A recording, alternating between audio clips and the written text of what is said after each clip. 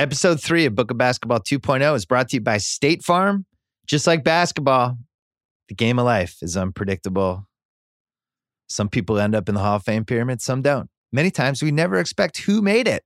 I think Steph Curry qualifies for that one. Talk to a State Farm agent and get a teammate who can help you navigate the unexpected. You know what Steph Curry never expected? Getting passed over by the T-Wolves in 2009. Not once, but twice. You know what none of us ever expected? That it would become one of the biggest mistakes in NBA history. Again, life unpredictable. Talk to a State Farm agent today about combining your home and auto insurance and get a teammate who can help you navigate the unexpected. We're also brought to you by one of the last good websites, TheRinger.com, as well as the Ringer Podcast Network, which is where you can find the Bill Simmons podcast, The Rewatchables, Binge Mode, Larry Wilmore, David Chang, and nearly 30 terrific Ringer podcasts, including our newest one, this one. For our third episode, I'm breaking down Stephen Curry's resume for my Hall of Fame pyramid with the Ringers. Ryan Russillo. We taped this only a couple days before Steph broke his hand, so there's an added layer of poignancy to this one. My name is Bill Simmons. Here we go.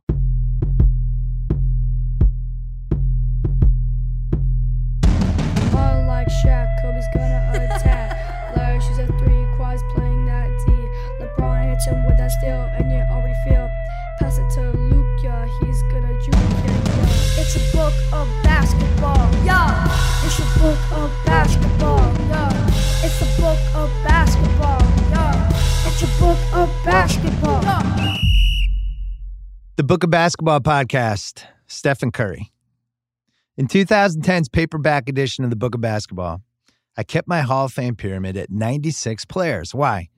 I wanted to leave 4 spots open for what I jokingly called 2016's sequel, the Book of Basketball second edition, A Quick Influx of Cash. Who knew it would be called 2019's Book of Basketball 2.0, the podcast? Not me. Anyway, here were the odds I made in 2010 for those 4 pyramid spots. You ready for this, Ryan Russillo? I am. Durant, minus 700. Heavy favorite. Right. Gasol, pow, even. Carmelo, plus 250. Rose, plus 300. Darren Williams, plus 300. A.K.A. Duran. Might have been the Apex Mountain. Rondo, plus 350. Billups, plus 400. Ginobili, plus 500. Bosh, plus 750. Amari, 9-1. Brandon Roy, 12-1. Steph Curry, 15-1. What? Tyreek Evans, 25-1. And there's a couple more. Rubio, 30-1. Noah, 40-1. Lopez and Cousins, 50-1. Yao Ming, 75-1. And Greg Oden's penis I had at 100-1. That's right. Stephen Curry's odds were between Brandon Roy and Tyreek Evans in 2010. It's true. I predicted Durant, Gasol, Rondo, and Carmelo would be the 4 pyramid ads. I even called Durant a lock. Steph Curry did not make the cut. Well, 5 players owned the 2010s over everyone else. LeBron, Durant, Harden, Kawhi, and especially Steph Curry, the 2-time MVP, the 3-time champ, the greatest shooter ever, the lovable Warriors icon who, over everyone else, revolutionized professional basketball this century. He showed up at the perfect time, right as advanced metrics were transforming basketball, and this stuff seems so simple now. 3 points are worth more than 2. Didn't really realize that until about 10 years ago. A 25-footer is a better shot than a 20-footer? Yeah. Spacing is as valuable as a low-post stud? Sure. We know this now. We didn't know this when in 2009, when 5 teams passed on Curry in the draft, including Minnesota twice, and we didn't react like the world was ending. Okay, I actually kind of did. Were you offended when Curry dropped to 7? No, he was a really hard guy to evaluate because basically the school spent his last year letting him try out at point guard to become a better NBA prospect. Yeah. It was really weird. We didn't know for sure. I would have bet on it, though. But by 2013, we knew something was happening. That year, I ranked him 3rd in my annual NBA trade value column ahead of Harden, Westbrook, and Griffin. And I wrote that quote, "Turn on the game. Steph Curry is heating up is the single most exciting sports-related text you can send or receive right now." That might still be the case, actually. For the social media era, Steph was the one who consistently replicated the single best thing about March Madness. When some dude catches fire and starts sinking threes like they're layups, he was the NBA's first true heat check star since Pete Maravich. The first guy who made us think, as long as they're within 30, this is going in. He had an unusually profound sense of the moment, unlike Reggie Miller and Ray Allen. He didn't need picks to get his shots off, and those Curry heat check shots were swishing. It was always the thing, like not even hitting the rim. They're just going right through. Once he started feeling it, the energy in the building would shift. It would become something else. Teammates turning into cheerleaders, fans buzzing in disbelief, everyone standing all the limits of a sport that we thought we knew, that we thought we understood, getting briefly removed. The dude could own a room. That was Curry in 2013. That's been Curry really ever since. Who'd they lose to in 2013? Do you remember? They lost to the Spurs. Yeah. They made it to round 2. What made it different and special was that they built a budding contender around 2 shooters. Not normal. Steph and Klay jacked up almost 14 threes per playoff game that year. They terrified the Nuggets and Spurs. They created spacing and fear constantly. The same way someone like Tyreek Hill goes in motion and creates real panic with an NFL defense. It had never really happened in playoff hoops before. So they became the NBA's biggest bandwagon team. Steph was like little kid catnip. Kids loved the Warriors like nobody since MJ's Bulls.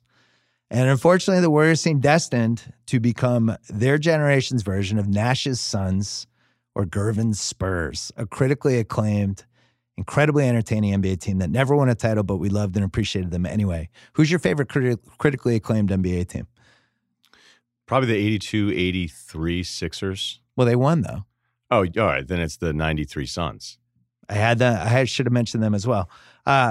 We were wrong. They were better than that. Draymond Green made the leap.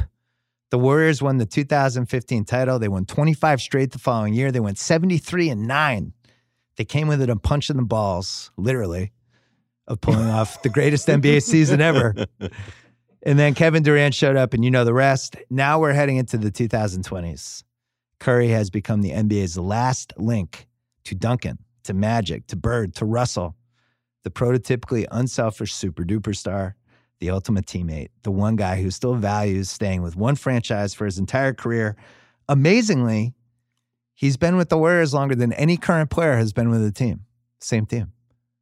That would make sense after this summer, I guess. Yeah, right? He has the terms of service record. Since 2013, he's been one of the league's top 3 guys for this category. If he got traded, would the fans riot and flip over cars and set things on fire? He's been top 3 for 7 solid seasons. The Golden Gate Bridge has had a better chance of being traded than Steph Curry.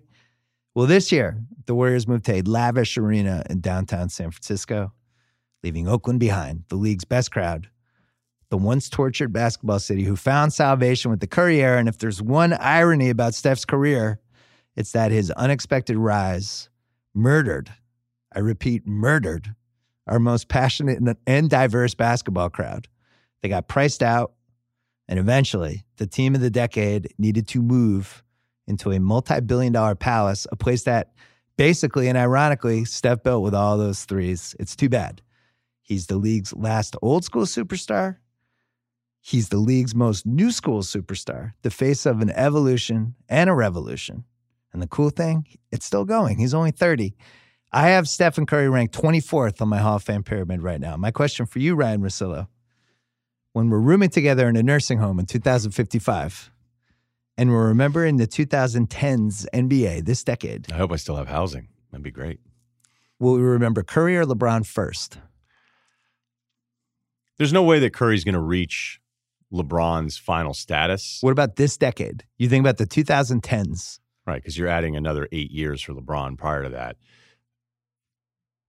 You thinking I'm about such the a Steph 3-point fan. boom? I don't want to argue Steph. I don't want to say Steph right now. But Steph's impact, I believe, changed the game more than what LeBron is, but LeBron's the better player. I agree with that. Because I think we're gonna look back at each decade. However, 80s is Bird and Magic, 90s is Jordan, and then like kind of the too much, too soon, too fast era. 2000s is kind of a reset, and we're like, okay, this went wrong. What happened? Why isn't basketball as fun as it used to be anymore? Yeah, it They is really changed some weird. rules. Right, but then it's also kind of like writing off the Spurs 7 different times. And Right. it's like, oh, by the way, they're going to be around for 5 more years. Yep. So that's part of that era. But And then yeah, LeBron, the kind of rise of LeBron leading to the decision in 2010, which is a big part of this decade too. Yeah, but it will be, as we spend some time talking about Steph, I'm just telling you, anybody that still or was playing pickup games or watched kids or had, if you have kids, everybody started doing stuff nobody ever tried before. And you can't say that probably about 5 players in NBA history. I think LeBron was obviously a greater player, and Yeah. I think he had a bigger impact. I think what he tapped into was something that we hadn't really seen since Jordan, where people come into a game 2 hours before to catch him warming up is crazy. I did it. Yeah. And I remember it really started during the 25-game winning streak the following year after they won the title. And I remember I think I even went to one of the games, but I remember there was like a Nets game or something. And this was when Twitter was really going, and people were filming his warm-ups and live streaming them. And I was like, Jesus, this guy's a phenomenon. What other athlete do people go watch warm up? Nobody's going to a Chiefs game 3 hours before and be like, I'm going to watch Mahomes sail some footballs. It would have to be just batting practice, back probably Maguire Sosa kind of thing. Good point. It's a spectacle. And, I know that I would go early to home run derbies if it was somebody in town in Fenway or something. But, I went early to Steph games when I had the chance. I remember that year when they had that streak and watching them. I think it was in a Jazz game. I don't remember if it went to overtime or not, but they were trying like as hard as you could possibly imagine seeing a team try. And it was a very early regular season game because they weren't going to give up. And I always kind of felt bad for people that hated Steph or hated on the Warriors. I mean, it's just the way fans are going to work. If you're a Rockets fan, you don't want to hear about this. You don't want to hear about how great they are. But you really, if you couldn't get past your bias for it, you were denying yourself this beautiful version. Like the Suns thing with Nash and 7 seconds or less was awesome, and you could not be a fan of them and appreciate it.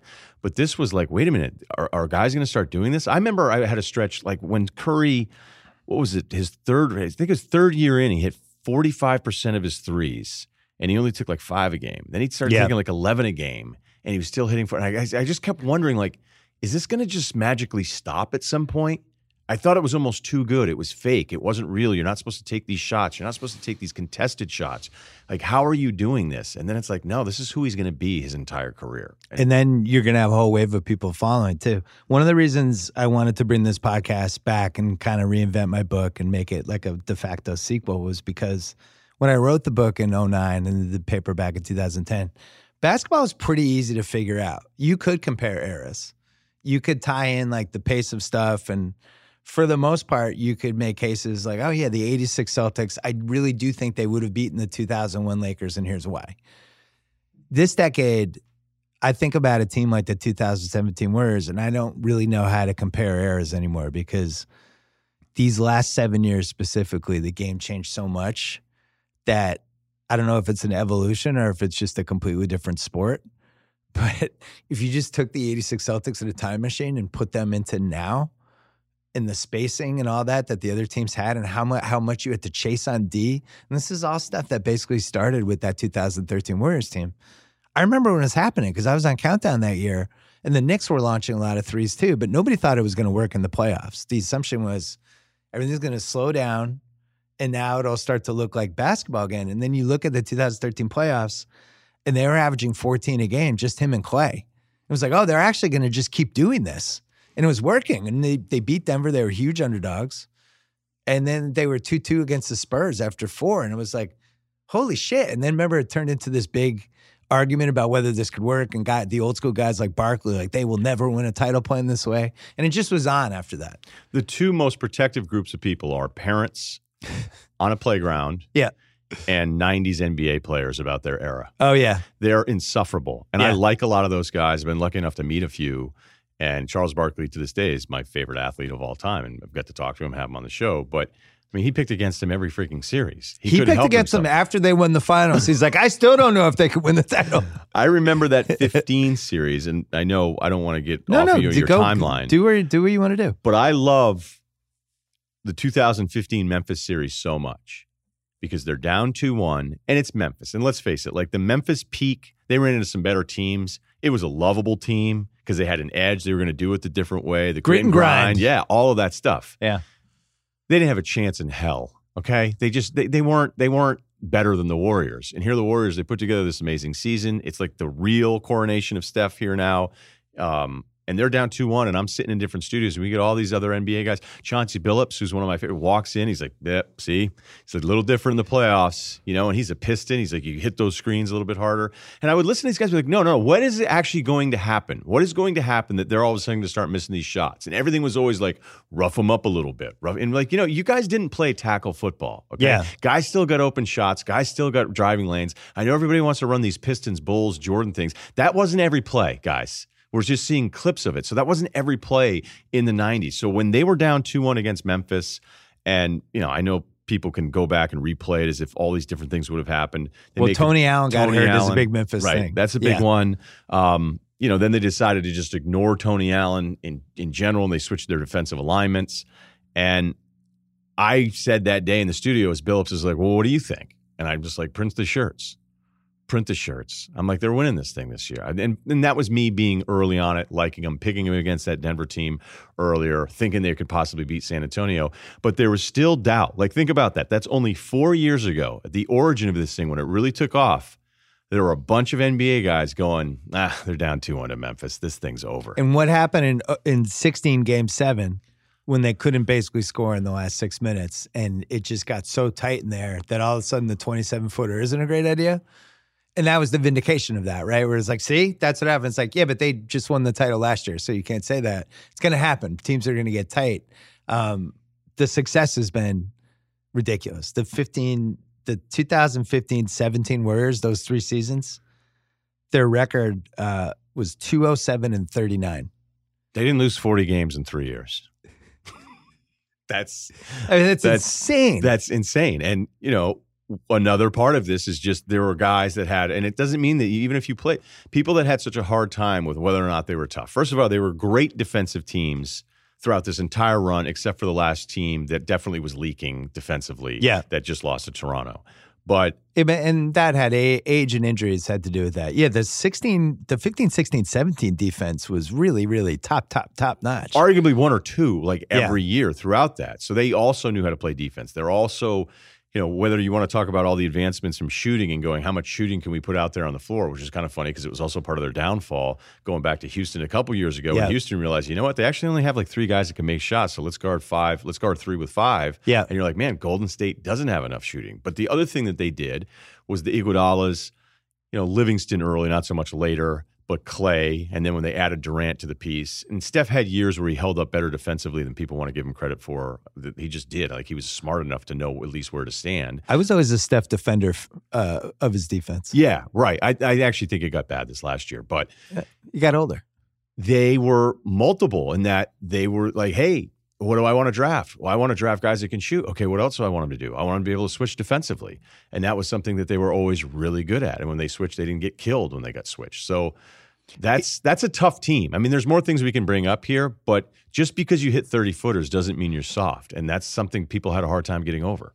And it recreated a blueprint that we thought was only one kind of blueprint, where I can only actually win the title if I have the LeBron, Kobe, Bird, just the transcendent perimeter guy, or I have a center. And that's it. Those are my 2 ways. And then when Nash's Suns didn't win in 2007, it was like, see, got to have the guy. Got to have that one. Even the 2008 Celtics, they had KG. Going all the way through Kobe when he wins back-to-back. They still have Gasol. They have Bynum. They have Odom. They have the ability to have real size. And then LeBron, Wade, Bosh. Bosh was basically the de facto big guy who could at least stretch the floor. So it starts to shift around. And he was really good defensively. Yeah, Bosh was awesome defensively. So it started to shift, and even Bosh in the tail end of the Miami thing, he's starting to drift out, come outside in the threes a little bit more. But it still feels like it happened fast. When you said how that was only 4 years ago, everybody was doubting this. Think about that. It's 4 years ago. It's always the other way. You and I, we talk about stuff how long was that? And it's the worst thing. We're that was 8 years ago, This is abrupt. It's overnight. I love that you bring up Bosh, right? Because when they were down, what was it? They were down 2-1. He were down 2-1 to the Pacers, weren't they? Yes, they were. And it's what are they going to do with Hibbert? What are they going to do with Hibbert? And it's not just Miami expanding what they were doing offensively, but then years later what goes Hibbert goes from maybe the Heat should trade Bosh for 2 pieces to Hibbert can't get a job overnight. We have a bunch of categories. This is structured a little bit like the rewatchables when we do the Pyramid Pod. The first category is the resume. We just go through a whole bunch of facts and stats with Steph, because I think when you put all this stuff down on paper, it's pretty staggering. He's only been in the league 10 years. This is his 11th year right now. 8 qualities, 6 All-Stars. Best or second best player on 3 champs, 2 runners-up. Back-to-back MVPs in 15 and 16. Never a finals MVP, which will be held against him historically. It just will. Should have won it in 15. We're going to go through that. Kind of silly, but yeah, to me, you immediately expose yourself as somebody who's just ridiculous. If you're like, he's good, but. Right. Back-to-back MVPs. Here's the complete list. Kareem did it twice. LeBron did it twice. Curry, Nash, Duncan, Jordan, Magic, Bird, Moses, Wilt, Russell. Those are all the guys who have done that. That's 3, 6, 11 guys. That's a pretty crazy list. That's why with Giannis this year, goes back to back. He's the 12th guy ever to do that. Significant. When you just say those names. Yeah. I'm listing all the best guys. Get ridiculously giddy just thinking about any of those names. And then it also reminds me how mad everybody was when Nash got the second one. Yeah, and then it's like, which name doesn't sound right? And Nash was always maybe there's some people that would say that about Curry because it's such a ridiculous list. I would just rather go, it's a ridiculous list, you know. All NBA first team 3 times, second team twice, third team in 2018, even though he only played 51 games. That was a total respect vote. League leader in points once, threes 5 times, free throw percentage 4 times, steals once. For his career, 23.5 points, 25th all-time. 90.5 free throws, first all-time. 43.6 three-point percentage, 5th all-time. 23.8 PR. He has made 2,483 threes heading into the season. It'll be over 2,500 by the time you hear this. That's 3rd all-time. Ray Allen is number 1 at 29.73. Reggie Miller is 2nd at 25.60. Not only is Curry going to break that record, he's going to render it unrecognizable. And unless Dame Lillard can play until he's 55, I don't really see anybody else even approaching it. Because he really is going to have a chance to get over 4,000 made threes. Historically, the 3-point stuff isn't fair to anybody. No, it's so absurd. Right. So whenever anybody runs that graphic, you're like, you know what, you can't do that. Or you somebody almost tries have to be use it guys for an this argument. century or something. It's like looking at passing yards in college football. Right. Because basically every kid that graduates that year leaves the all-time passing leader because the offenses are just out of control. But I think 50 years from now, I wouldn't be surprised if he was still there. He's got over 16,000 points now. I think it's in play. He could get 25,000 points, 4,000 threes. Playoffs, 27, 5, and 6 in 112 games. 45, 40, 91% splits, which I think 45, 40, 90 club for playoffs should kind of be its own club because the playoffs are harder. If you're 45, 40, 90 for your career, like you did something. 4.2 made threes per game in the playoffs. He's made 473 playoff threes, which is first. 121 finals threes, which is first. His 5-year peak, 27, 5, and 7. This is a 5-year average. 49, 43, 91 percentages. He's almost 50, 40, 90 club for a 5-year peak. And just to have one of those, like if you hit that club once for one season, it's a huge deal. Historic. Right. 2017 playoffs was his best playoffs, 28, 6, and 7. 48, 42, 90 percentages, 4.2 threes a game, 27.1 PR. So those are the numbers. This NBA season, Mountain Dew is all about the threes, the shot that's changing the game. What a perfect podcast for them to be in. Welcome aboard, Mountain Dew. In this first 2 weeks of the NBA season, the trend of seeing teams shoot more threes than ever has continued. Some teams are over 40%.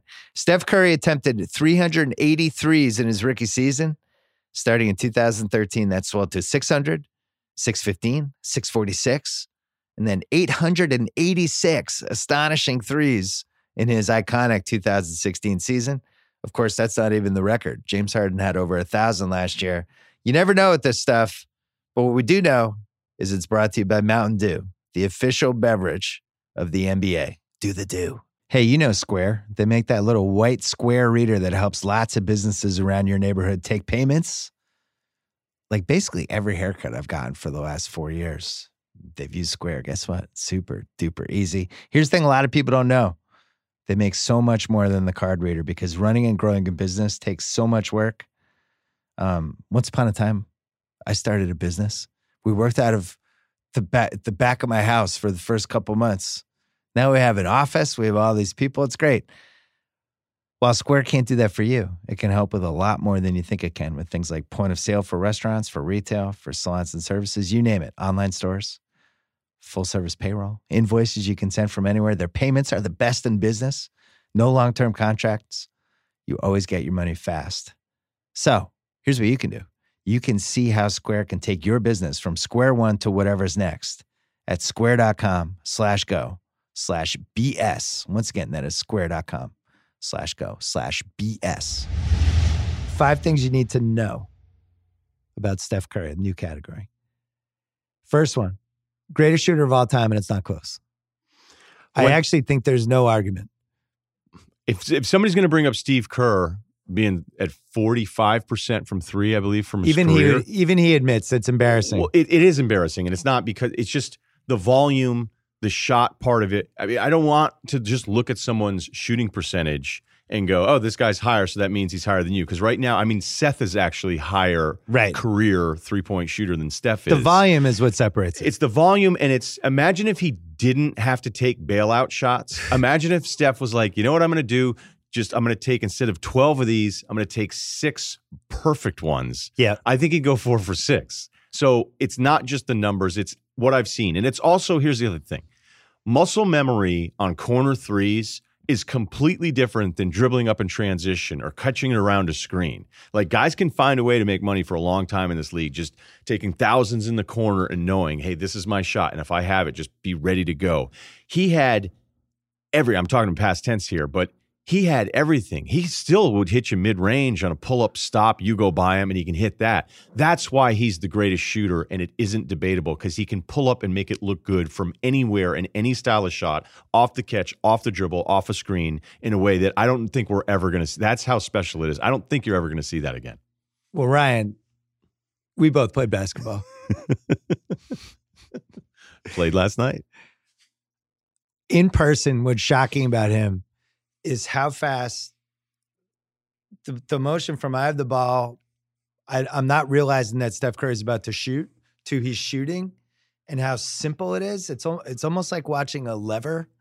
It's a lot of like in a car factory or something, those levers that just add seatbelts to a thing. It's 2 movements and a quick wrist flip, and it's the same every time. It's the same at the top. Like, it was the Dirk thing when I was always trying to figure out Dirk. Dirk could take a shot and have it be a mess underneath. Yeah. Like, his legs and his torso and everything could be turned. But as long as it's okay out of your hands, then you're fine. And I honestly think him and Bird had the greatest hand-eye coordination of any players I've ever seen. Because same thing with Bird. Bird could you could spin him around 20 times and he could just get off the exact same shot, whatever. And same thing for Curry. There's 3 members of the 50, 45, 90 club for percentages. 2016 Curry, 2008 Steve Nash, and 1996 Steve Kerr, who shot less than 100 free throws. So it's probably, we're letting him hang out, but he's not an official member. It's worth mentioning the 2 times we have, and we probably don't need to mention Kerr anymore. Right? Because I mean, what's asked of Nash and what's asked of Curry is not what was asked of Steve I don't Kerr. think he gets a jacket, but I do think he gets to have hors d'oeuvres and a cocktail at the club. No, if he shows up, they're like, Kerr's outside. Yeah, Kerr's in. He's technically in. Yeah. Should we let him in? He even admits he shouldn't be in. Only 4 players average 15 points a game. 15 for their careers with 45, 40, 85% splits. Four people ever. Curry, Ray Allen, Peja Stojakovic, Mark Price. Nash was 14.1 points, so he didn't make it. I could give you 7,000 stats. He's the best shooter ever. Eye test confirms it. All the stats confirm it. And I think it's going to be really interesting to see what the next 10 years of his career is like. Whether, because he's not going to be able to be a superstar for, I think, more than 3 to 4 more years, right? He's got a lot of miles on him. Well, the other part of research in this is that it has been slipping a bit. The shooting percentages. It's like just a wee bit. But it's slipping from outside. It's like talking about Charlize, though, where you're like, yeah, she's starting to look like she's in her late 30s now, but she's still a god. Yeah, that's fine. Yeah. I'm totally fine with that. But I would just say, in looking at some of the numbers, the assist stuff is always great. And even though he's had the ankle stuff and he's had times in the playoffs where you're like, oh no, he doesn't have that Nash thing. Like I thought Nash should have shot more.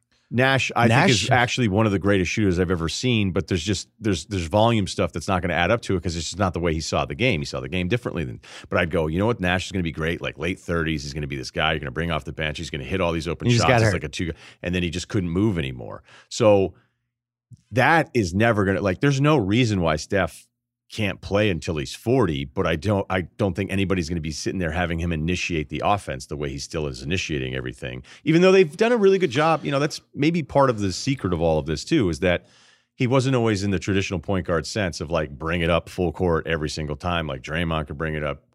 Durant obviously wasn't uncomfortable with it.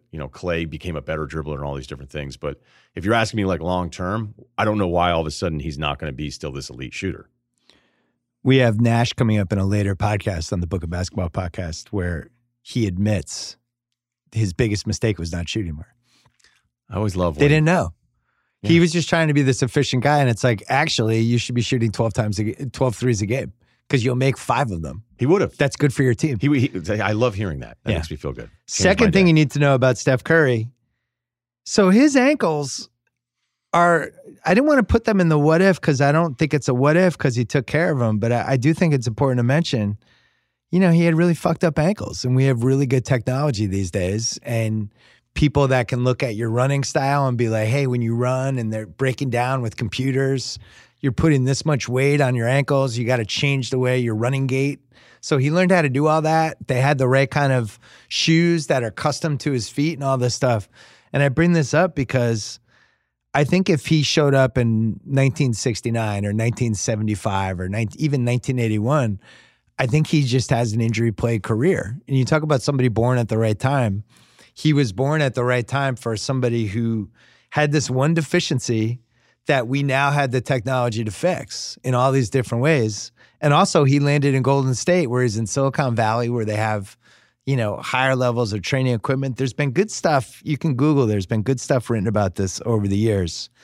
He was really a drafted by the right team at the right era kind of guy. And I think if he's wearing old Converses in 1966 with the way his body was. What an amazing way to make this. It doesn't work. But you found something in the outline of this where I'm like, what do you mean right time, too early, too late? Like there's no debate on this. He hit it at the absolute right time. But to add in, if he had the wrong shoes and these ankles are really think about it. Have you seen the Converses they wore, like that Russell wore? Of course, yeah. They're insane. It's like you might as well put on fucking slippers. So he would have been in trouble there. Third thing you need to know, 2013 playoffs, Mark Jackson declared, he was coaching the Warriors at the time, declared Clay and Steph were, quote, the greatest shooting backcourt in the history of the game. And people lost their fucking minds. They got so mad. Remember? They were like, yeah, of course I do. Because it was like, hey. What do you mean? Right. I was doing countdown. Magic almost had a stroke. But did Magic offer up anybody else? No, it seemed so early. And Mark Jackson was so confident. He's like, look, this is the greatest shooting backcourt of all time. And people were like, fuck you, dude. Stop pimping your players. And he was right. He crushed it. Mark Jackson. That's a hard thing to do because usually in the business, it's okay, well, you're doing the thing and the hyperbole and all this stuff. But it was the right level of hyperbole. Back. No one was like, I mean, even I was like, it's a little too early for this. And I thought it was too early. So combined, they've made almost 4,300 threes. They've made 43% of them. Only 5 players have made 1,750 plus threes in their career and shot 40%. Allen, Curry, Korver, Page, and Clay. They have 2 of the 5. Only 5 players have made 175 plus playoff threes and shot 40%. Curry, Allen, Clay, Kawhi, Nash. They're already the greatest. I mean, both of them could just retire tomorrow and would probably go down as the greatest shooting backcourt of all time. As much as someone could hate the Curry thing, like when they listen to this, are they going, no, actually, Ray Allen was better? No, they're just going, fuck, another good point. Damn it. Yeah.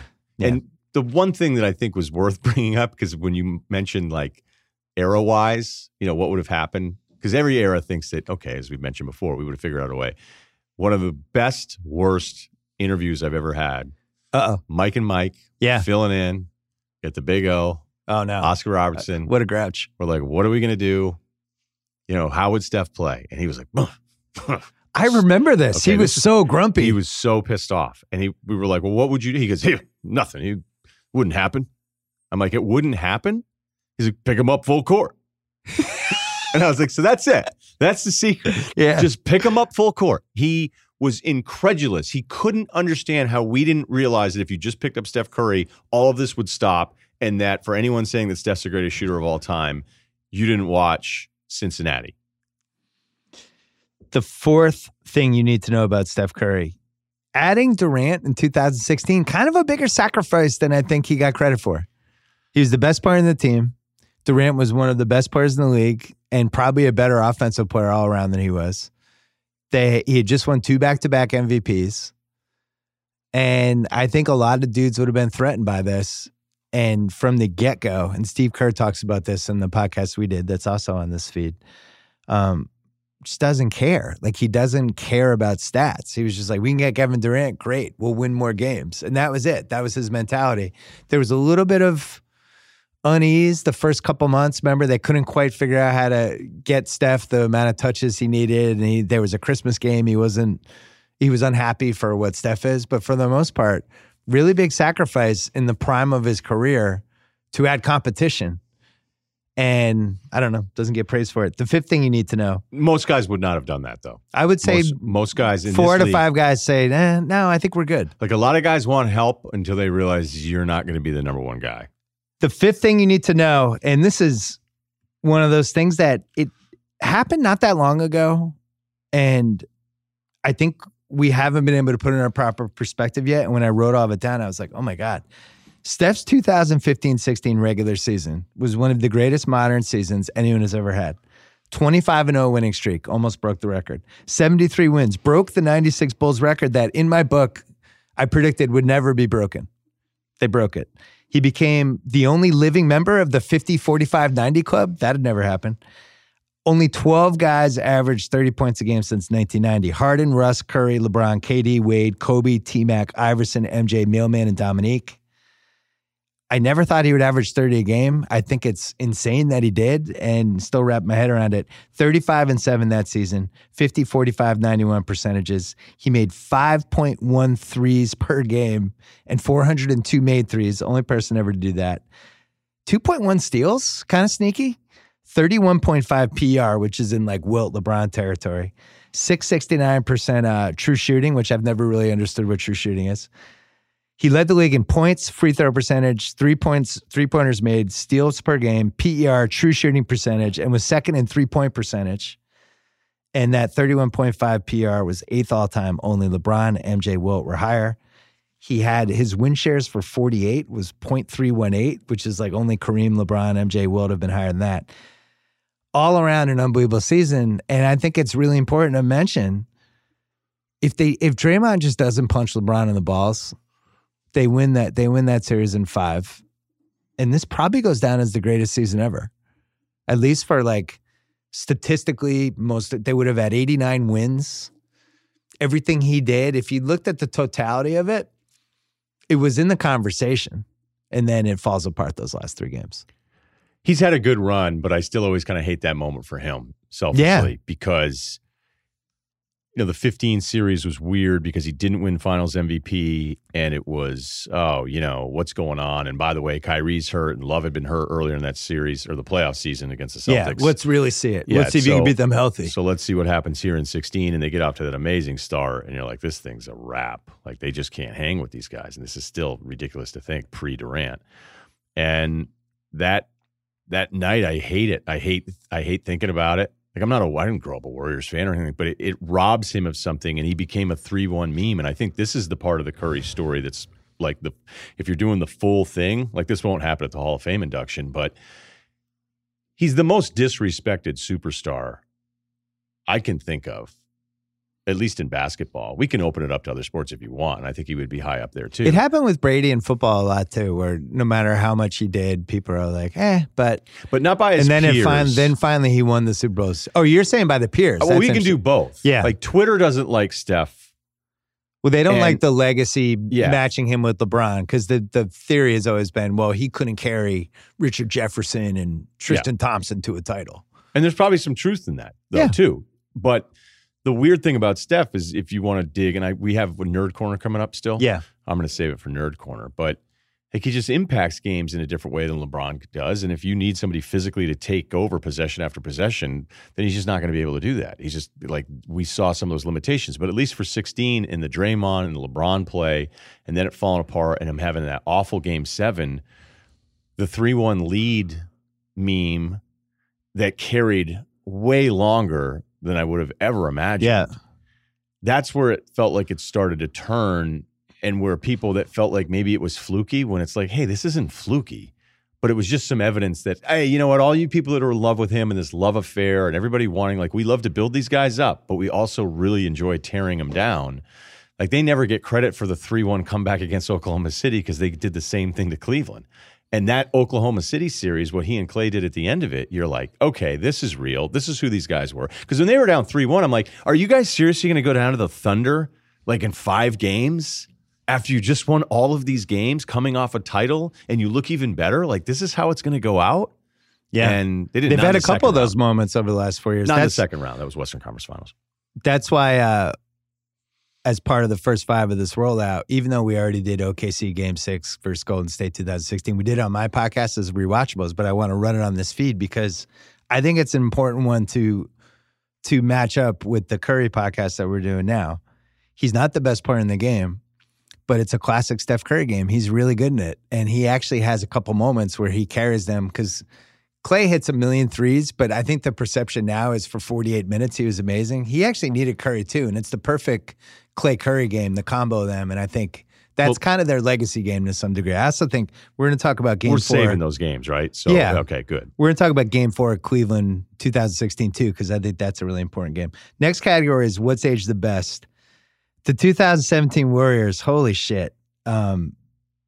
It's too close to really kind of put them in a big picture perspective. It just happened. But when you look at what they did, there was 67-15 regular season, 16-1 in the playoffs. They went 83-16. I'm not positive we're seeing that again. I think that would be really hard. I think you would have to stack the deck in kind of the lucky way that they were able to with the cap going up with Durant. They averaged almost 116 points a game, 115.9. They outscored their opponents by 11.6 in the regular season. Their percentages as a team were 50, 38, 79. They made 982 threes. KD, Curry, and Clay together in the regular season were 72.5 points a game, just the 3 of them. 9.4 threes, 40% three-point shooting. And then the playoffs, KD and Curry together, 56.6 points a game, 52, 43, 90 percentages. And then you throw in Clay, and they were taking 22 threes a game, the 3 of them in the playoffs, making 9.1. I think that's the best offensive team of all time. I don't know if it's the best team, but if we're saying what was the best offense of all time, it's the 2017 Warriors. And it's certainly a better offense than I ever expected to see in my life. And to think that it also kind of talks a little bit about this team in that as much as I loved them, they were the most careless team that was really good. Yeah. They really were. I mean, they turned it over a bunch, and Steph had moments. And I remember one of the first interviews I ever did with him, I go, hey, I'm in love with watching you guys, but this is very early. It might have been even that 15 year. And I'm going, I love watching you guys play, man. This is unbelievable. He couldn't be nicer. He's an awesome guy to talk to. And I go, are you bored sometimes? Are you in NBA games where you're like, I'm just going to try this shit real quick, see what happens? I was like, you look bored, which it sounds insane. And he laughed. The way he laughed was him basically saying, yeah. Like, that was happening to Larry Bird. Larry Bird had the game in Portland when he said before the game, I'm shooting everything left-handed. And they were like, okay, cool. And then he took 15 left-handed shots in the game. And what kind of pisses me off about that 17 team, and you know how these things, like 16 will never be remembered the way it needs to be. You know, that Pats team in 2007 is never going to be remembered the way that it needs to be. You know? If you're doing the greatest NFL teams of all time, like, you don't get to put them on it, which is ridiculous. I mean, it's funny because the 25-game winning streak is my favorite moment of all of this Curry stuff, which is another thing that in the what's aged the best, because they won the title. They took some shit for it. It's like, well, Curry didn't win Finals MVP. Well, Cleveland wasn't healthy. Well, what are you going to do this year? And then they came out and they kicked everybody's ass for how long is 25 games? That's like 15 weeks? games. Yeah, a month. And I remember there was a Boston game, Steve Kerr and I talked about it, where somebody was hurt, and it was like Boston was just going to end the streak, take the game, and the Warriors were just like, no, we're not ready to give up the streak yet. The way they were fighting for that, I'm sure it ended up costing them in the playoffs. But see, I've never just bought love that. I've never, like, whenever I hear, oh, that's why they didn't win the title, I'd be like, okay, so it took until the fourth quarter of Game 7 of 2016 for it to finally kick in. Well, Curry got hurt in the playoffs, I think. He had been hurt, yeah, but I mean, he's been hurt in the Portland series. Injury. He got hurt again another year where he missed some time. But what I think is like a really telling thing about this entire Warriors run is that 17 team, they've swept the Trailblazers, they've swept the Jazz, they've swept the Spurs. They're up 3-0 against Cleveland, and they're like, fuck it. And they gave up 137 points and lost, and then came back and won game 5. Well, you remember what happened that game, though? Well, the officials were absolutely egregious in that game. It was one of the worst officiated games of this decade. And there was just, it was pretty one-sided. The only reason I remember this is because Sal and I had bet on the Warriors sweep. Yeah, we bet on the Warriors sweep. We were upset. Another What's Age the Best. Game 7, 2014 Warriors Clippers, which I went to. That was the series with Donald Sterling and all kinds of shit was going on. And it ended up on a Saturday night, Game 7. The Clippers were better. And it seemed like one of those games where the Warriors were going to get blown out, and they really fought. And I remember sitting in my seat. Chris Paul was at the peak of his powers at that point, and he was throwing everything at Steph, and he's fouling him on every play. He's hacking him, he's pushing him, he's shoving him, he's stepping on his feet, and Steph just kept coming back and coming back and coming back. And Draymond was just starting to feel like Draymond, in that playoff thing. And it's a really interesting game. It's like the seeds for what happened to them the next season happened that game. It would be fun to do a rewatchables about that. And by the way, that was in that Game 7 against the Clippers, because I remember, at that point, you're like, I don't know. They didn't have Bogut. They didn't have Bogut in that game either. Another thing that's aged the best, the whole Del Curry and his dad thing. I love when sons of athletes become better versions of the dad, and they... World Wide West told me this once. He said, somebody whose dad was a professional athlete, you have to take them more seriously because they've been in locker rooms. They understand how to be professional. They've just seen it. They're not like fish out of water. This was his big case for Donovan Mitchell. He's like, his dad was an athlete. People are sleeping on Mitchell. He's like an adult already. He'll come in, he'll be an adult right away. And I think you see the way Steph's handled himself really from the get-go. It's the same kind of thing, right? Del Curry played forever. He played for, I have it coming up later, he played for like 18 seasons. And Steph and his brother were there going to all these things, going to pregame warm-ups, watching, all types of people work on their craft before the game and all that stuff. I think that stuff's really helpful. But I this is the best case scenario of a father-son thing. We've seen some bad case scenarios too. And then another What's Age the Best. I like the Nash connection with him. And I think one of the things that Nash really doesn't get credit for basically creating was the one-legged shots and the off-balance. Or the wrong takeoff. Yeah, the wrong takeoff to like throw the big. Foot, the scoop shot. I couldn't believe when I first started realizing, I was like, wait a minute, Nash is driving in a big and finishing a layup. And the reason he's finishing every time is he's leaving early on the wrong foot. Right. And everybody's on his right foot. Like, think you're timing your entire life as a big or a help defender. You're like, wait a minute, how am I not getting there? It's like, well, because you haven't seen this before. But then you would see Nash warm up, and he's working on all these moves, and he's going into the lane and jumping off the wrong leg, and you're like, wow, this is fucking weird. Curry does the same thing, and I think he picked up some tricks from him. But the floaters, the footwork, all that, I think has really aged the best as he's gone along. And then we mentioned Game 4, 2016. He doesn't have a defining playoff game, as we're going to cover in a little bit. This was his defining playoff game. I think he does. Well, we'll save it. Yeah, I am. Save it. Game 4, they're up 2-1. Cavs are healthy. This is now a war. The Cavs are taking it. They're taking it back. They're going to tie the series. Curry goes 11 for 25. He makes 7 of 13 threes, 9 of 10 from the free throw line, 38 points. The Cavs got 34 from Kyrie, who was 14 for 28, and 25 and 13 and 9 from LeBron. They actually played well in that game, and the Warriors beat them. And by the end of that game, you're like, they're better. This is it. And that I think Steph wins the Finals MVP, the whole thing, which goes back to the nut punch. But that game, I want to do that game on this podcast too, because I just think that Warriors team was better. And I really do think that was a fluky series. Now in what? 2015, would Cleveland have beaten them? Totally. I actually think they probably would have. So I think it probably Cleveland evened out. them in 15. So it evened out. I always, as much as I love Steph and all this stuff, and I'm glad you pointed out that game, because that game gets lost in like hey, we need an answer here. And Steph's like, all right, I got it. Like, let's get, and that's why whenever it's like, oh, hey, we start hearing this whole thing, like he's not good in the finals. And if you go and look at the numbers, you're going to think it's ridiculous that it's ever brought up. But that's also one of the things that I always think is important. Like, don't just go back and look at my all-time favorite to make your case. Is LeBron's triple-double against the Celtics in that game where they were eliminated when he was still with the Cavs. Oh, game 6. Right, Yeah. and it was game 6. He had like a 29, 12, and 10. And he was terrible. Yeah. I mean, you had to watch the game and go, oh, so not every great, to keep myself honest here, there are Curry games in the moment you're like, oh, I don't know that he was really as good as I hope he's going to be. But then sometimes I'm like, well, what am I hoping he's going to do? Hit 10 30-footers? Because I think that happened to Steph there a little bit. And so you look at like another really solid 25, 8, and 7 game, because he'd always have some weird big rebounding games every now and then too. And I actually thought he was kind of an underrated rebounder. I do think, look at the he rebounding numbers. He would go fight for in traffic. So to kind of finish that whole thing that I needed to make the point of, whenever 16 is talked about, it can't just be Draymond and the punch, even though I agree if that doesn't happen, they win. Yep. His game 4, you're saying again here in 16 was the one that I never gets remembered, but you have to be complimentary of what Kyrie and LeBron did offensively in those last 3 games, going, hey, we're going to turn into like Jordan and Jordan. Yeah. These next 3 games, because what those dudes did, none of that stuff happens unless those guys become superhuman, and they did it. Hey, hiring can be a slow process.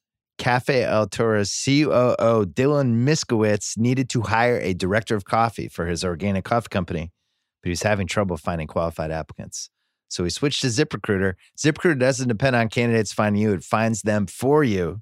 Its technology identifies people with the right experience and invites them to apply to your job so you get qualified candidates fast. Dylan posted his job on ZipRecruiter, said he was impressed by how quickly he had great candidates apply. I wasn't surprised. I've been talking about ZipRecruiter for years. He also used ZipRecruiter's candidate rating feature to filter his applicants so he could focus on the most relevant ones. And that's how Dylan found his new director of coffee in just a few days. With results like that, no wonder 4 out of 5 employers who post on ZipRecruiter get a quality candidate within the first day. See why ZipRecruiter is effective for businesses of all sizes? My listeners can try it for free. Go to ZipRecruiter.com/BOB. That is ZipRecruiter.com/BOB. ZipRecruiter, the smartest way to hire. Let's talk about Luminary, a podcast subscription service with some of the best content around. It's the only place you can listen to The Ringer's amazing new podcast, Sonic Boom, How Seattle Lost Its Team, hosted by our very own Jordan Ritter-Kahn. If you're a fan of sports, great investigative journalism, or both, it's definitely a podcast you can't miss. The Seattle Supersonics won the '79 NBA title. They had great stars over the years: Gus Williams, Tom Chambers, Sean Kemp, Gary Payton, Ray Allen. They even drafted Kevin Durant in 2007. But in 2008, they packed their bags for Oklahoma City. Sonic Boom tells the story of basketball and politics, wealth and power. Hear from the NBA legends, politicians, diehard fans, and business executives in a pod that unearths never before heard truths about the NBA's greatest heist. Along with Sonic Boom, Luminary offers more than 40 podcasts you can't find anywhere else, including 2 other great ones from The Ringer: Break Stuff, The Story of Woodstock 99, and Rewatchables 1999. The Luminary app is free to download. Use it to listen to thousands of other shows, including this one. Get your first 2 months of access to Luminary's premium content for free when you sign up at luminary.link/basketball. After that, it's only $7.99 per month. Luminary.link/basketball. Cancel anytime. Terms do apply. What's aged the worst? Another category. Barkley's Warriors takes were just awful. And he's still kind of sticking to him almost. Yeah, he's just like, I'm almost starting to admire I'm going down it with the ship. Really bad. Game 7, 2016 for Steph. Awful. Last 5 minutes are really rough. They're but listen, you go through every great player ever, and they have a couple of those games. Said this my guy Larry Bird had a couple. First with the tragic Johnson, Cedric Maxwell. Oh, yeah. But it's bad because I've watched it a couple times. It's rough. But you know what? Festus Ezeli missed 2 huge layups. Harrison Barnes couldn't hit a shot to save his life. But Festus Ezeli gave up 2 threes to LeBron Yeah. in a row with like 5 minutes left because for some reason he was out there. I think that's probably Kerr's biggest regret. The iconic play that stuck out was Love getting switched on Curry. Yeah. Which should have been lights out every time. And he just couldn't shake him for whatever. Either the moment was too big, he was physically tired, he choked. You could come up with 90 different reasons, but Are we underrating the lateral quickness of Kevin Love? maybe we were. Certainly, that was Kevin Love's apex mountain. Here's another what's aged the worst. And I didn't know where to put this, so I'm just putting it here. The Golden State, so fucking lucky to get Curry. Here's all the things that happened. They almost lost him 3 times. 2009 draft, Blake Griffin first. Hasheem Thabeet goes to Memphis. James Harden to OKC, who easily could have taken Steph. Tyreek Evans to Sacramento. Minnesota on the clock. They go Rubio, Flynn. Curry goes 7th. Misses going to the Knicks by a hair. During that draft, here's the second thing. Is that Jordan Hill? Jordan Hill. Yeah. Steve Kerr, and he's talked about this, and it's this sneaky little NBA fact that it feels like it should be a bigger deal. He thought he had traded for the 7th pick in Steph Curry. And the trade was Amari Stoudemire in the 14th pick for Andres B. Adrians in the 7th pick. And he thought he had a deal. Curry goes on the clock, and the Warriors fans lose their fucking mind. And the Warriors are like, oh, maybe we should take this guy. And this actually happens. So he's going to Phoenix to play with Kerr and Steve Nash. This is going to play out. This trade is like, hey, if Curry's there at 7, we're doing the trade, right? Yeah. And then they flipped it. Trade doesn't happen. Now, do you believe that it's 100% because of the reaction at the draft party? Something happened. Because there's another version, and I'm not saying it's a different version. I think this is in addition to what you're saying. But Don Nelson was with Golden State at this point. And from the Phoenix side that I'd heard is that Don had no intention. Like, just was like, he was just snookering him? Yeah. He's like, maybe. Yeah. Well, Phoenix thought they were getting him for 5 Phoenix minutes. Absolutely thought they were like, getting oh him. my God, Yeah. we got Steph Curry. This isn't a disputing the Johnny story. You're Flynn right. thing happens, and they're in the war room high-fiving. Oh my God. Everybody really liked Tariq, and then you had your boy in Minnesota. My guy. Come on. All right, here's the third way they lucked out. 2011, they want to get Andrew Bogut. They offer Milwaukee Monte Ellis or Steph Curry, your choice. You pick, Milwaukee. Milwaukee picked Bogut. According to current Bucks owner Mark Lazary, here's what he said. The Bucks medical staff didn't think Steph's ankle would hold up. This is Mark Lazary talking. That killed the deal. So I don't know if that's being light years. It's a shot at Joe Lacob, the Warriors owner. It's luck, and that's fine. I think we got rid of that medical staff when we bought the Bucks. Wow. One thing, the Joe Lacob light years ahead, everybody else pissed off literally everybody in the NBA. Right. It's the most angry 29, 28 white billionaires have ever been at the same time. They're just furious. And also all the minority owners, I don't know what kind of text. What the word, Joe? I mean, it was turning into therapy sessions of people that were calling, and I'd be like, "Look, I don't know what to tell you. I don't know him. Like, I can't change what he said." I feel like I have to double check on that. I'm not saying he's wrong on the Bucks, but I remember the Warriors wanted Monte Ellis out. Like they wanted. He was Monte Ellis. It seems like there's multiple people that when they talked, they basically said, "Which one do you want?" And Milwaukee's like, we like Ellis. I mean, that's the thing that happened.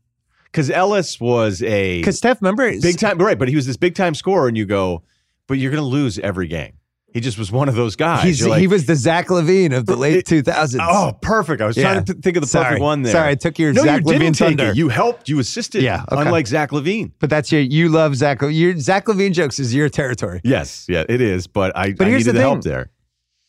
It wasn't totally crazy at the time because even when Curry was eligible for an extension, they signed him to a 4-year, $44 million extension, which was $30 million less than he could have made because they were like, we don't know. And I remember writing about it at the time. Great price if he stays healthy. Don't know if he's going to stay healthy. We don't know about his ankles. I miss your writing. Ankles and feet. You just don't know. Anyway, thank you. Next category, too early, too late, just right. This is easy. He shows up in the league at the absolute perfect time. If This he is had the showed up- all-time just right. We can talk about the physical nature of the 90s, which again I think is always absolutely overblown. I understand it was a more physical game. I understand those Knicks Bulls, those playoff series and all, but it wasn't like that 82 games a year. Well, because people see right. the playoffs on Hardwood Classics. They're never showing like They're Orlando, never. Charlotte from February. I watch stuff where it comes up and I laugh. And you know what's crazy too? Like 80s, some playoffs games in the 80s, like people just let you get into what you were doing in transition. Yeah. Like guys wouldn't get picked up all the time. So Dennis Johnson was open from 18 feet for 5 straight years. it's unbelievable. Yeah. So to think that like Steph wouldn't have been able to play then and all those different things. But what I would say is the negative if he had come out earlier, and I'm talking decades earlier, there's no old. You imagine Cotton Fitzsimmons being like, yeah, take more 30-footers. Yeah. A coach would have neutered him more than defenders would have. Right. Because they, if we're doing the time machine type of thing, the way the game was thought of, they wouldn't want a guy doing the stuff that he's doing. So that's another reason why I came along at the perfect time. Even Maravich at the time in the 70s, people were like, he's taking 30-footers. They were only worth 2 points. He was still taking them. Hey, Red Auerbach thought Kuzi was too flashy. Right. We wasn't wrong. Yeah, it wasn't exactly wrong about it. Nerd Corner, next category. I only have 2 things because we've hit a lot of stuff. Only 5 guys ever have made 273s in one season. I'm paying attention. I'm pulling up my Nerd Corner research. Curry has made 273s in a season 5 times. In the top 10, he's 1, 3, 4, 6, and 9. Wait a minute, say that again. He's first, third, fourth, sixth, and ninth on the all-time who's made at least 273s list. It's ridiculous. Only 5 players have averaged 30 points a game, shooting less than 21 field goals per game. Steph Curry, James Harden, Kevin Durant, the mailman, Karl Malone. Adrian Dantley is our 5th. All right, next category. Was he one of one? This is a much more fun category with some other players we're going to do. This one, he's Can I a one throw of one. one Nerd Corner at you? Oh, yeah, I'm sorry. Yeah. I knew you thought I was getting distracted there. If you do a 5-year plus minus, okay? Yeah. Like Curry against LeBron, Dirk, Shaq, Kobe, using those players' 5 best years. No one else is even at 3,500 points. He's about 4,250 points. A plus minus. For So plus? plus minus over 5 seasons, a total plus minus for 5 seasons, considering the 5 best Oh my seasons of a God. player. No one's even close to him. And then you go, well, Ryan, that's because the team's really good. Well, this was written about the start of last year because anybody that looked at plus minus, which can be flawed, but over 5 years isn't really flawed. Right. Okay. It's flawed in a game. It can be flawed in a month. It's not flawed over 5 years. But Ryan, his plus minus is that because the team is so good. Okay. Well, at the beginning of KD's run in 16-17, if you looked at Curry, Thompson, Durant, and Green on the floor together, they were 17 points better than the opposition, right? So a plus 17. If you took Durant out and you just went with the original Warriors, they were plus 15. If you took Clay out and it was just Draymond and Curry, it was like plus 14. And then if it were just Curry alone, the previous 3 seasons going into the very beginning of last year, they were still 14 points better per 100 possession when Curry was by himself. There is no number that will prove that he didn't affect the game in a way. Like, yes, I know he's not as physical. Yes, there are possessions in playoff series where I'd be like, yeah, this is some of his limitations showing up here. But the way he freaked everybody out, which I think teams have gotten more used to, but in the peak of this thing, it was 5 guys going, what the hell are we doing? And we're cheating away and we're giving up other buckets. He was like this thing that the other 9 people orbited around. And there's no number. Like every number tells you, yeah, all those other guys are really good. But the thing that made it all work was always Steph and his shooting. And even him coming off screens was And you like see the 2 people jump the and then somebody Tyreek Hill cut- right, example, right? Exactly. Where it's like, oh shit, where's he going? And now 2 people How are going many with him. times There's have a we wide seen open that layup. where he's Yeah. coming over the top and then the trailer, the screener, and they jump out and then everybody just leaves it. Like other players who weren't great passers got so used to it because they're like, I'll just wait until this guy leaves his guy and we get a back cut. Also, just incredibly fun to play with. Like if you're just judging guys like, I bet that guy's fun to play with. Like Curry, he's not going to care if he shoots too much. His usage rate's never crazy. he's going to get heat check stuff every once in a while. It's always fun to feed the guy who has the heat check. But ultimately, he's, was just unselfish. He's he's got to be the most unselfish guy who's ever scored 30. And I've never watched a Warriors game and felt like, man, Steph's really hogging it tonight. He never felt like I wanted it to happen more. Yeah. And Clay would have heat check games. I had a couple buddies that were like, I think I like Clay's heat check games better. Oh, they compared heat check games. Curry's. Clay's heat check games were fun because he would just go blank. He'd get that weird look in his face. Yeah, then Kerr would ruin it. He was like a zombie. Yeah, he'd be like, it's like fun, Steve Kerr. Yeah. Leaving him in for the fourth to see where the hell this can go here. Next category, was he a one of one? The answer is yes. We don't need to talk about that. Unintentional comedy wrinkle. So Steph was on my podcast in like 2013 and he talked about how he couldn't grow a beard. And he had like the whispers. Now somehow he has a full beard. This would be a good investigation for you on Ryan Russo's monologues on the Ringer YouTube channel.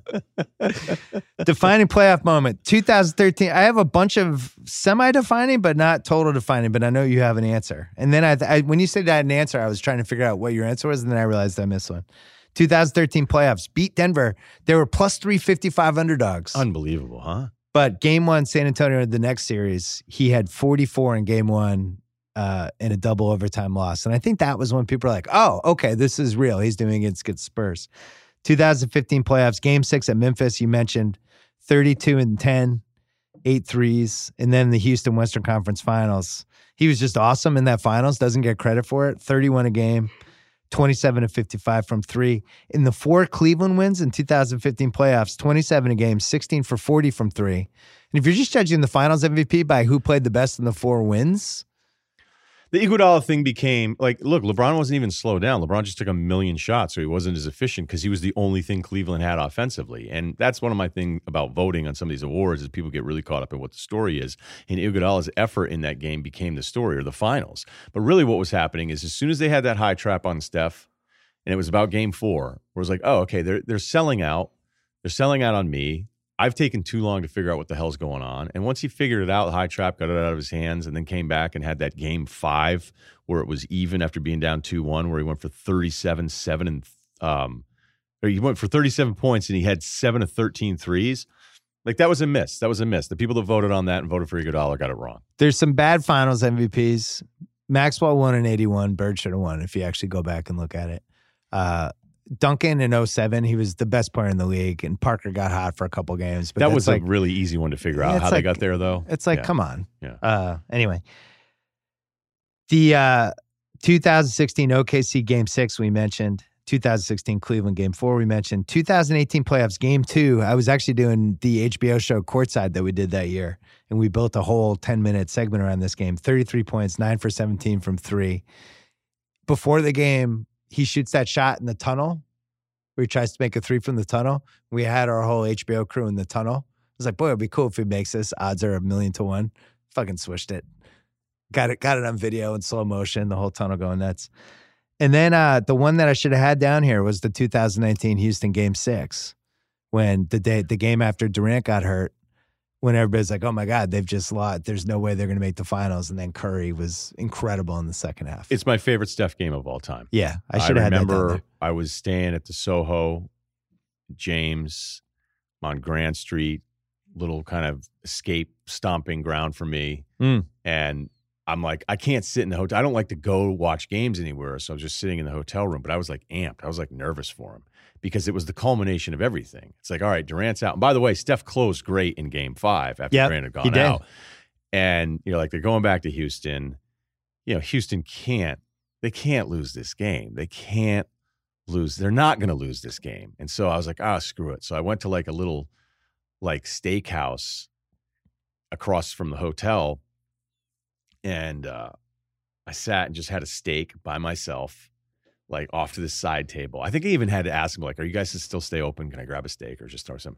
And I watch him miss every fucking shot. For a quarter and a half. And I can't look at my phone. Yeah. I can't look at my phone because I'm like, I know what it is. And that's the thing about Steph. Steph was kind of like this quarterback that was outside of the top tier, the top 5 quarterbacks. Now, to me, he's always been in that tier one. I don't know how anybody else would argue it, but whether it was his peers, again, the most disrespected star by his peers I can ever think of, whether it was just NBA Twitter that didn't want to believe it was real, like the saliva in the mouth of the anti-Steph people as he misses every shot. And they're going to lose to Harden, too, who's like, to me, the antithesis of Curry. Yeah. You know, like, where's your big moment? Like, what I see when I see you as a guy could who have been this game asleep at the end of this massive moment to like resurrect your playoff perception. And it isn't perception anymore. Harden has flame outside. And I'm like, here we go again. And then he goes for 33 in the second half. And I went back to my hotel room and I just sat there and watched it all. And then I started calling buddies. Like, it was weird. It was a weird moment. You and I for are me. big Steph truthers. Yeah, I'm almost insufferable about it. But I was so happy, and I was so happy because it was Houston. And Harden, by the way, had a huge game. But at the very end, you're like, which guy's showing up here? Like, are we like, how many more of these games do we need?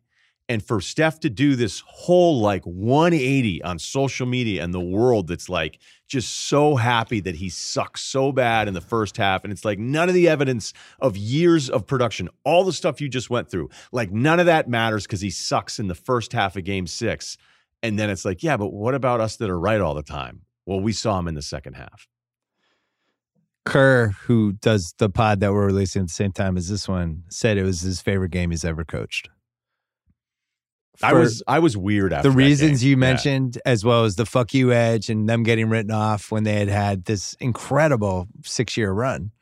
And people are just like, oh, Durant's hurt. They're not going to win now. And they were like, really? We're not going to win now? Because was it Steph? Was it in game? Yeah, it was game 3. He was atrocious. Yeah. And so it was like, oh, here we go again. You know, so he was giving evidence out to people in the playoffs that there was something different. Only 3 more categories left. Biggest what if sliding doors moment. Mentioned what happens to Steph's ankles if Steph doesn't end up in Golden State. We mentioned the 2009 draft. We mentioned Draymond's nut punch. But we didn't mention, what if the cap never goes up in 2016? Because this is a all-time historical cap fluke where collective bargaining agreement, media rights. All time, like once, will it ever happen again? I don't think it'll ever, because I think they'll change the rule this time around so it doesn't happen again. They'll probably spread it out more versus, hey, this year, great news, everybody, the cap's going to go up by $40 million. And it leads to them being able to just randomly, this is the one year they ever could have gotten Kevin Durant, because at the same time, they have Curry on the last year of his 4-year, $44 million deal. And they could add these 2 guys and put them on the same team with Klay Thompson and Draymond Green. This will never happen again. So if the cap doesn't go up, it doesn't happen. But I still think they win a lot of games. So I asked Steve Kerr that, and he was like, he'd never really thought about it because he was just lived in the reality of what the reality was. But it's like they bring back Harrison Barnes. Yeah, probably overpay him a little. Not getting Durant doesn't mean that, that's one of the things that's always lost in all this. They would have kept the other people.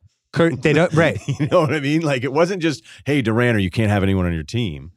So they don't. I don't know if they win 17 and 18 both, but I think the over/under is probably 1.5 for titles. I think Steph might have won another MVP potentially. Maybe he's in that 2017 Harden versus Westbrook versus Curry thing. Maybe Durant's in there too on the Celtics or wherever he would have gone. There's some good what ifs that come out of it. And the other what if that we talked about more in the James Harden pod that we're doing next week is don't have me on for that one. Well, Zach Lowe was on it. He's more kind to James Harden than you. But if Steph gets drafted by OKC in 2009 and gets added to Westbrook and Durant, that's a weird fucking, oh my God, what does that world look like? Those 3 guys together? It's kind of fun. That would have been weird for Westbrook. Westbrook ends up getting traded, I feel like. Yeah. I think OKC is like, hey, I think we're good with these other 2 There's some guys. versions of all this what if. This is the one you should do. Is give me another one. If Presti had traded Westbrook, like he probably should have, and Harden and Durant have a bunch of titles at OKC. Well, it seems like they want to get rid of Harden. We discussed that on the pod. Yeah. I don't want to spoil the pod. One more what if. Yeah. Some other owners would have never fired Mark Jackson. They'd have been like, you know what? We've been a bad team. He's been at the core of this. This has been this turnaround. You know what? We're afraid if we fire him, how the media is going to treat us. And that was a fear. And they just went ahead and did it anyway. And Mark deserves credit for being there at the beginning, but Kerr unlocked something else. There's another tiny what if just with Draymond, who just dropped 14 spots lower than he should have, and Tom Izzo just calling all these teams, being like, what are you guys doing? You got to take them. It's kind of inconceivable that he landed where he did. You watched him in college. He clearly should have been at least early second round. He fell to 37 or 38. It's insanity. And how many times can we? But we weren't like the other evolution part of this too, though. We weren't ready for the small four. Yeah, but how many the league times went small overnight too? But this has happened the entire course of the league, where the most guy, of these guys don't work out. but the guy who's an inch and a half smaller than he should be, but you like everything else about him, and the guy just drops 20 spots. Now, like the Celtics have Grant Williams this year, who I think 10 years ago would have gone 38th. And now teams are at least going, yeah, this guy is actually, we know he's going to be able to play on a team. But that was lucky too, because they had him on a second round contract, which enabled them to do some other things. Last category, overrated, underrated, properly rated. What would you go with? Underrated. I think underrated as well. My final pyramid ranking is 24 for him and climbing. So here's who he has.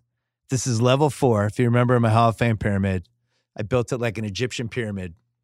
First level, you get in. Second level, a little better. Third level, you're doing really well. That's like where Allen Iverson is. Fourth level is like, you're fucking great. You won some titles. And then the fifth level is the Pantheon. I have Curry in level 4. So level 4 guys, Scotty's like a great level 4 guy for me because most people would have put him level 3. And I'm like, fuck that. The guy's the greatest wingman probably of all time. Dwayne Wade, 28. Better than Vince Vaughn and Swingers. Isaiah Thomas, 27. Kuzi, 26. Now, Kuzi is where people are like, oh, I've watched the tapes. There's no way he'd. It's like, all right, well, Kuzi, when we finished the first 25 years of the league, he was considered the greatest player of all time. So I'm going to respect that. Yeah, by the way, like if you're leaving Worcester in the late 50s, can we cool it on not having the athleticism to get in front of Lillard right now? Yeah. You know, like it's ludicrous. There's a very real way we can talk about it, but there's also a completely unfair way that we treat former generations of athletes where you go, well, yes, I understand if he played tomorrow, but like we can only measure by how they were measured against their peers in the moment. And then when it starts to get, could Kuzi play now? I still think Kuzi probably would have been pretty good though. I think he could have started for like the Magic. I'm not ready to co-sign. Kawhi Leonard, 25. Curry, 24. Can we stay on this? Because I think Eddie House, if he played in the 50s, he would have been a star for Syracuse. It wouldn't just be that. There'd be Eddie House statues in every capital in the United States. Well, think about Hassan Whiteside. He would have been like a 30-30 guy in 1961. So you can't really do it. You can only measure by what their impact was when they played. And I think Curry is easily one of the best 25 players of all time in going this way. Any last thoughts?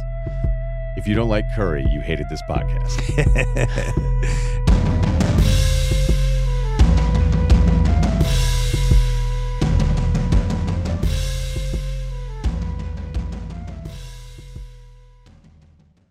Thanks to State Farm. Remember, just like basketball, the game of life is unpredictable. Talk to a State Farm agent today about combining your home and auto insurance. Get a teammate who can help you navigate the unexpected. State Farm.